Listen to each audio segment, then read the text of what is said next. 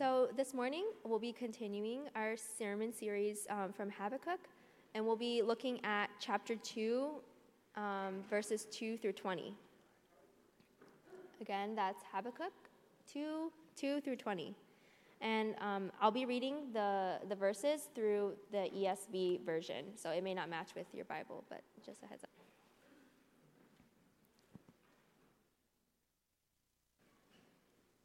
All right. Verse 2, "And the Lord answered me, write the vision, make it plain on tablets, so he may run who reads it. For still the vision awaits its appointed time. It hastens to the end, it will not lie. If it seems slow, wait for it. It will surely come, it will not delay. Behold, his soul is puffed up, it is not upright within him. But the righteous shall live by his faith. Moreover, wine is a traitor, an arrogant man who is never at rest. His greed is as wide as Sheol. Like death, he has never enough. He gathers for himself all nations and collects as his own all peoples. Shall not all these take up their taunt against him, with scoffing and riddles for him, and say, woe to him who heaps up what is not his own? For how long? And loads himself with pledges. Will not your debtors suddenly arise, and those who wake who will make you tremble? Then you will be spoil for them. Because you have plundered many nations, all the remnant of the people shall plunder you, for the blood of man and violence to the earth, to cities and all who dwell in them. Woe to him who gets evil gain for his house, to set his nest on high, to be safe from the reach of harm. You have devised shame for your house by cutting off many peoples. You have forfeited your life. For the stone will cry out from the wall, and the beam from the woodwork respond. Woe to him who builds a town with blood and founds a city on iniquity. Behold, it is not from the Lord of hosts that people labor merely for fire, and nations weary themselves for nothing. For the earth will be filled with the knowledge of the glory of the Lord as the waters cover the sea. Woe to him who makes neighbors drink, pour out your wrath and make them drunk, in order to gaze at their nakedness. You will have your fill of shame instead of glory. Drink yourself and show your uncircumcision. The cup in the Lord's right hand will come around you, and utter shame will come upon your glory. The violence done to Lebanon will overwhelm you, as with the destruction of the beasts that terrified them, for the blood of man and violence to earth, to the cities and all who dwell in them. What profit is an idol when its maker has shaped it, a metal image, and a teacher of lies? For its maker trusts in its own creation when he makes speechless idols. Woe to him who says to a wooden thing, awake, to a silent stone, arise. Can this teach? Behold, it is overlaid with gold and silver, and there is no breath in it at all. But the Lord in his holy temple, let all the earth keep silence before him. May God bless his word.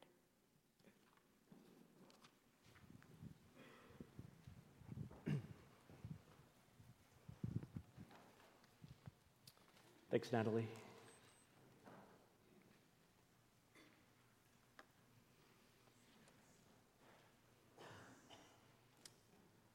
The world is not as it should be.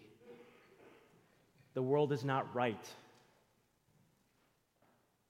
There's a distinct lack of justice in this world. We all feel the truth of these statements intuitively inside of ourselves to some extent or another. Just open up any news website on any given day, and injustice screams at us through the headlines. Video of French officer beating protester probed. Third of world's poorest girls denied education. Africa's richest woman ripped off her country. Or consider just this past week on Monday, we celebrated Martin Luther King Jr. Day. And even though our country has made some progress, it's apparent that even over 50 years after his death, Martin Luther King Jr.'s dream of racial equality in this country has still not been fully realized. Or we all face different forms of injustice on a personal level. Maybe for some of you, you faced a situation in which a parent or a teacher disciplined you for something that you didn't even do. Or maybe a so-called good friend stabbed you in the back. Or maybe you were laid off from your job despite all the blood, all the sweat, all the tears that you poured into the company over the many years. We all see, we all experience, we all hear injustice at so many different levels of society. The injustice that we see in corrupt politicians, the injustice of over 46 million refugees around the world today forced out of their home because of violence, because of war, because of human rights violations or persecution. The injustice of around 750,000 abortions performed in this country every day. The injustice of climate change. One of my sons recently came up to me and said, "Dad, I don't think adults really understand what kind of a world they're leaving for us kids. The world is not as it should be." And as we dig into the third week of Habakkuk chapter 2, we're still continuing to struggle with this reality. We're struggling with this cognitive dissonance, as we've used this term in previous weeks. The cognitive dissonance of the three statements that Pastor Jeff shared with us last week. The three statements that God is all-powerful, God is all-loving, and yet injustice and evil exist in this world. And there's a cognitive dissonance because it seems like if injustice and evil exist in this world, one of those first two statements have to be not true, right? Either God is not all-powerful enough to take care of the evil and injustice, to rid the world of that evil and injustice, or God is not all-loving enough to care enough to want to get rid of the world of that evil and injustice. And so we have this cognitive dissonance of how can we affirm that God is all-powerful? How can we affirm that God is all-loving in the face of the reality that we see around the world today? And that's the context of our passage today. As we saw in the previous weeks in Habakkuk chapter 1, Habakkuk starts his book by crying out to God about all the injustice that's happening in his home country of Judah. And what's God's response? God responds, "Don't worry, I'm bringing those dreaded, those fearsome, those violent Chaldeans to come to be my instruments of justice on Judah." And Habakkuk says, "What kind of a solution is that, God? Because these Chaldeans, these Babylonians, they're idolaters. They don't worship you, the one true God. And they're arguably just as evil, or even more unjust than those people that I was complaining about to begin with. What kind of solution is that, God, to the injustice that I see in Judah?" And in our chapter today, we see God's response to that question. God's response to this question of what kind of solution to that is that. And what God says in Habakkuk chapter 2 is that he reigns, and ultimately his justice will come without fail. So let's start taking a look into our text by examining the first part of our passage. And what we read in Habakkuk chapter 2, verses 2 through 3 is, "And the Lord answered me, write the vision, make it plain on tablets, so he may run who reads it. For still the vision awaits its appointed time. It hastens to the end. It will not lie. If it seems slow, wait for it. It will surely come. It will not delay."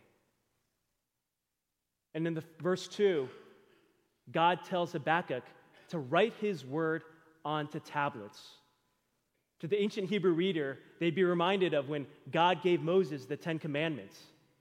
If you remember, when God gave Moses the 10 Commandments, he engraved them onto 2 stone tablets that were given to Israel. The tablets represented God's covenant that he was making with the people of Israel.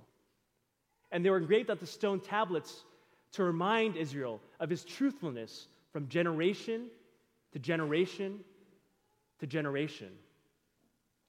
And so, here in Habakkuk, just as back in Exodus, in the same way, God tells Habakkuk to write his word onto stone tablets because his word isn't just a word meant for Habakkuk at this present age. His word is meant for all his people, all the people of Israel. His word isn't meant to fade away with time. His word is meant to endure throughout time from generation to generation. Because you see, the word of God endures because the will of God will come without fail. The will of God will certainly come. Now, there are 4 reasons why people sometimes don't follow through on what they say they'll do. Reason number 1, forgetfulness. Just last night, I made a promise to my sons as they were going to sleep that I was going to refill their humidifier. And I forgot. And this morning, my oldest son woke up with a bloody nose because of that. It's not because I didn't intend to forget to refill his humidifier. It's not because I intended to break my word. Life gets busy and we get distracted, and sometimes we just forget. Second reason, changing circumstances. Not all of you guys are old enough to remember this, but in 1988, during the presidential election, George Bush, the older George Bush, was famous for saying these words: "Read my lips, no new taxes." That's what he said as he was campaigning. And guess what happened? He raised taxes. Because there was a recession that happened that he couldn't have foreseen. And in order to avoid gouging cuts into the budget, he was forced to negotiate with Congress. And in his negotiations, he had to raise taxes. There are circumstances that we don't expect that can cause us to go back on our word. Or sometimes people just don't follow through on the word because of an arbitrary or fickle will. Maybe this has happened to you.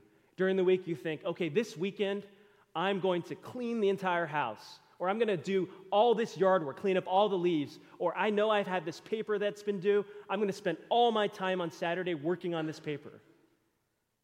And then the weekend comes.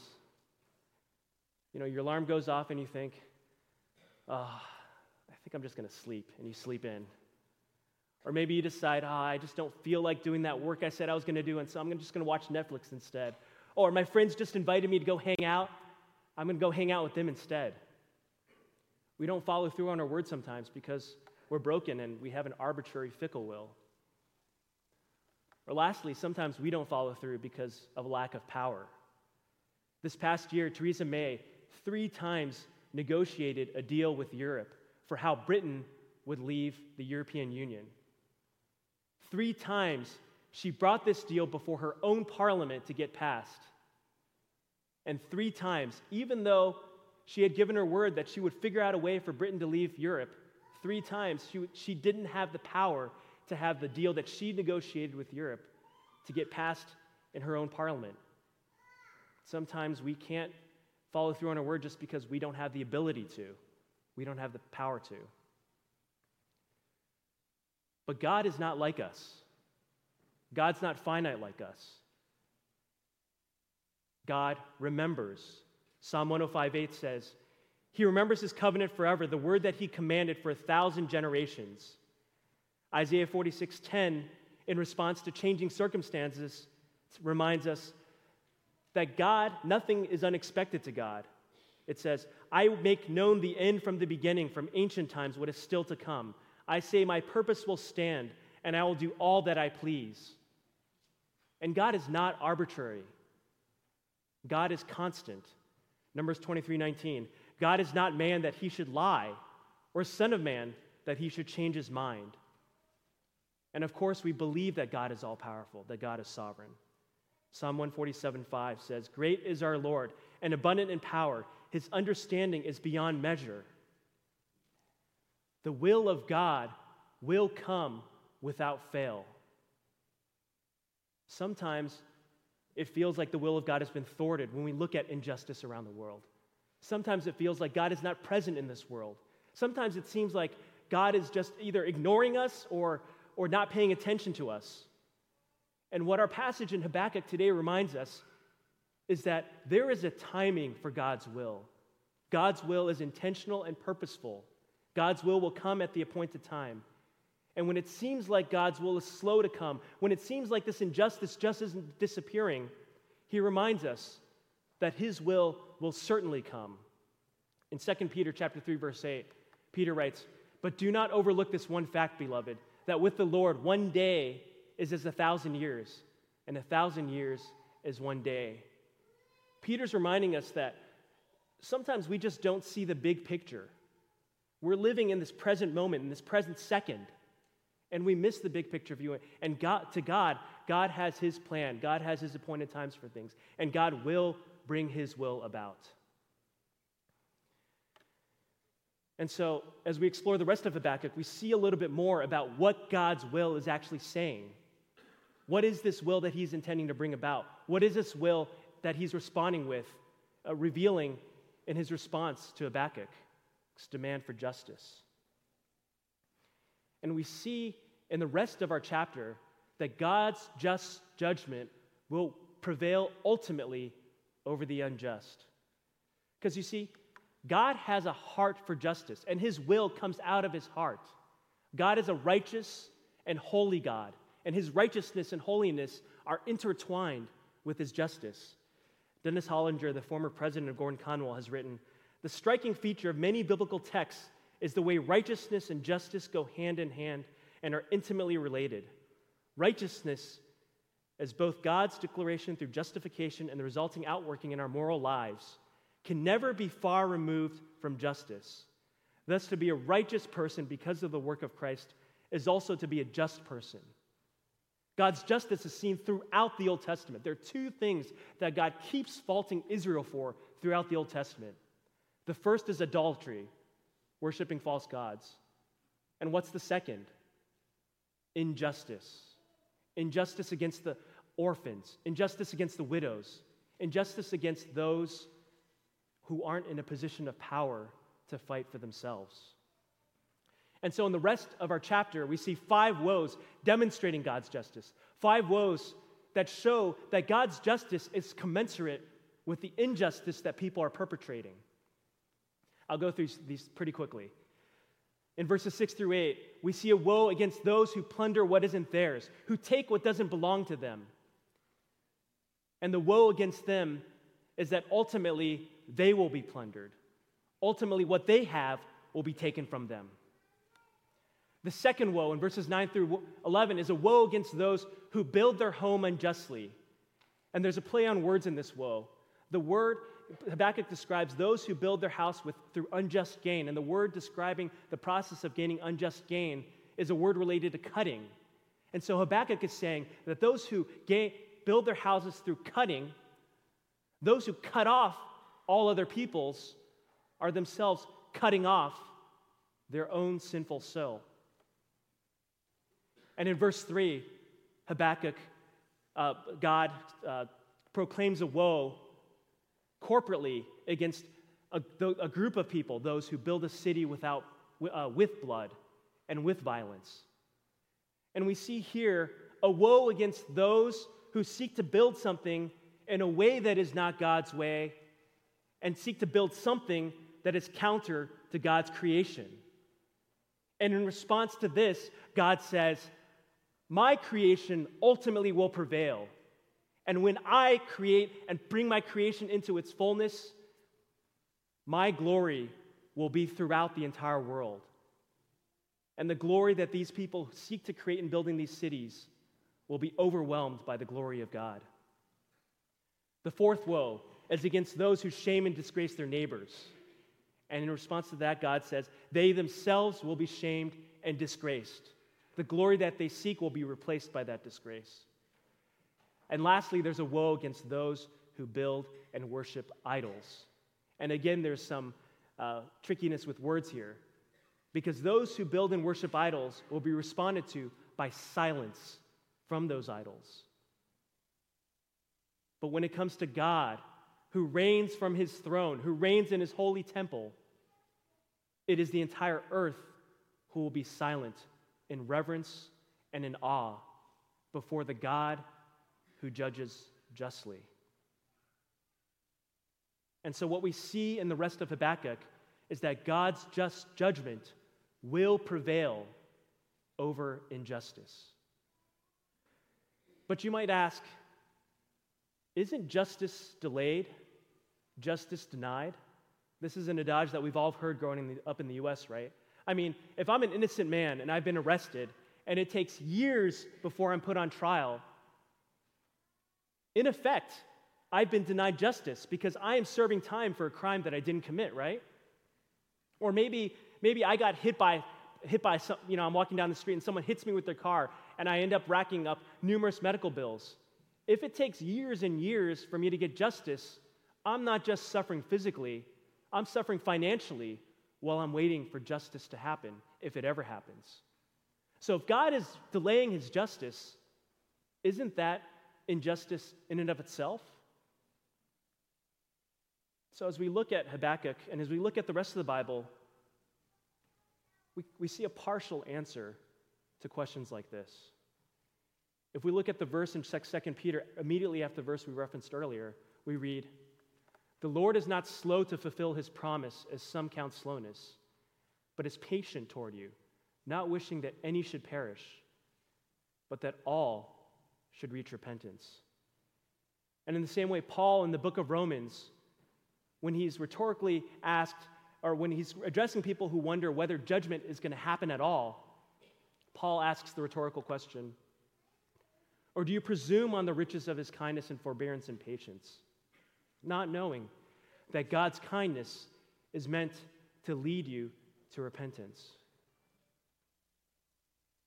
So when we ask the question,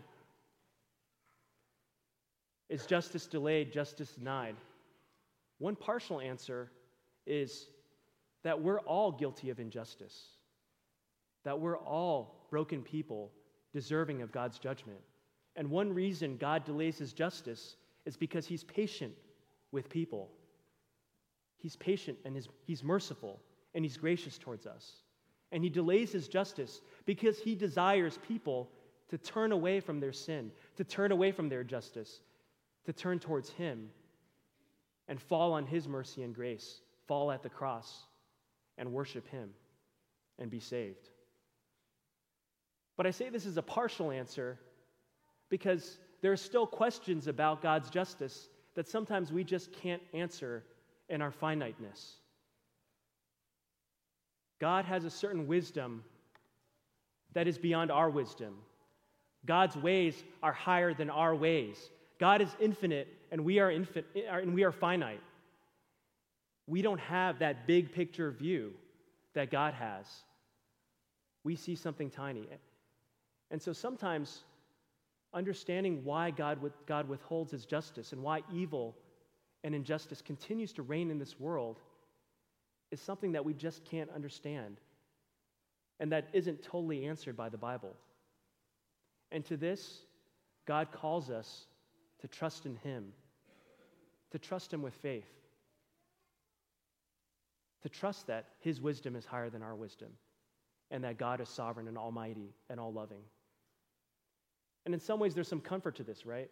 Because I know if I was put in charge of administering justice for the entire world, I'd probably screw it up.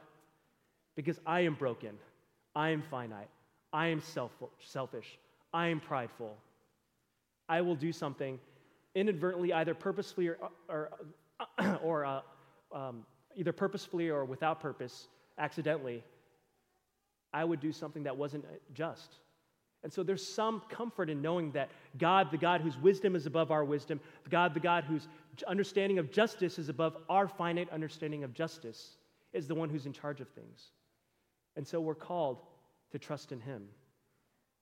And ultimately, this is what we see in the second half of verse 4 of our chapter. We read one of the most famous verses of the Old Testament, that the righteous shall live by his faith. This is a verse with extraordinary significance, both for Jews and for Christians. Rabbi Simlai in the 3rd century said, Moses gave Israel 613 commandments. They went through and tried to count every single one. 613 commandments. David reduced them to 11. This was from a certain psalm. Micah to 3, live justly, love mercy, walk humbly with your God. Isaiah to 2, but Habakkuk to 1. To most Jewish scholars, this half verse, the righteous shall live by his faith, was a good summary of the entire Hebrew Bible. And this verse is extraordinarily significant for us as Christians, obviously, too. It's quoted 3 times in the New Testament, in Romans, in Galatians, and in Hebrews.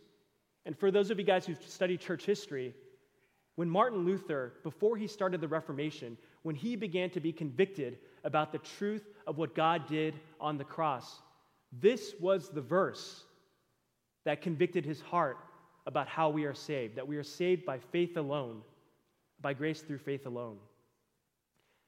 The righteous shall live by his faith. We are called to live with faithfulness to God while waiting for justice. We're not called to be like Kevin Durant in the NBA. In 2016, Kevin Durant was playing for the Oklahoma City Thunder, and his team lost in the Western Conference Finals to the mighty Golden State Warriors. After that season, Kevin Durant was a free agent. He could sign with any team he wanted. So what did he do?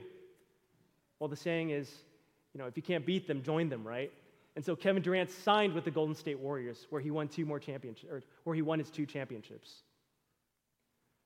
When we see injustice around the world, and when we sometimes even see injustice winning around the world, our response isn't to be like Kevin Durant's. We're not to turn our back on God. God calls us to live consistently in faithfulness to Him, to wait on His justice, to trust that He will bring His justice ultimately to this earth. God calls us to trust in Him and not in ourselves.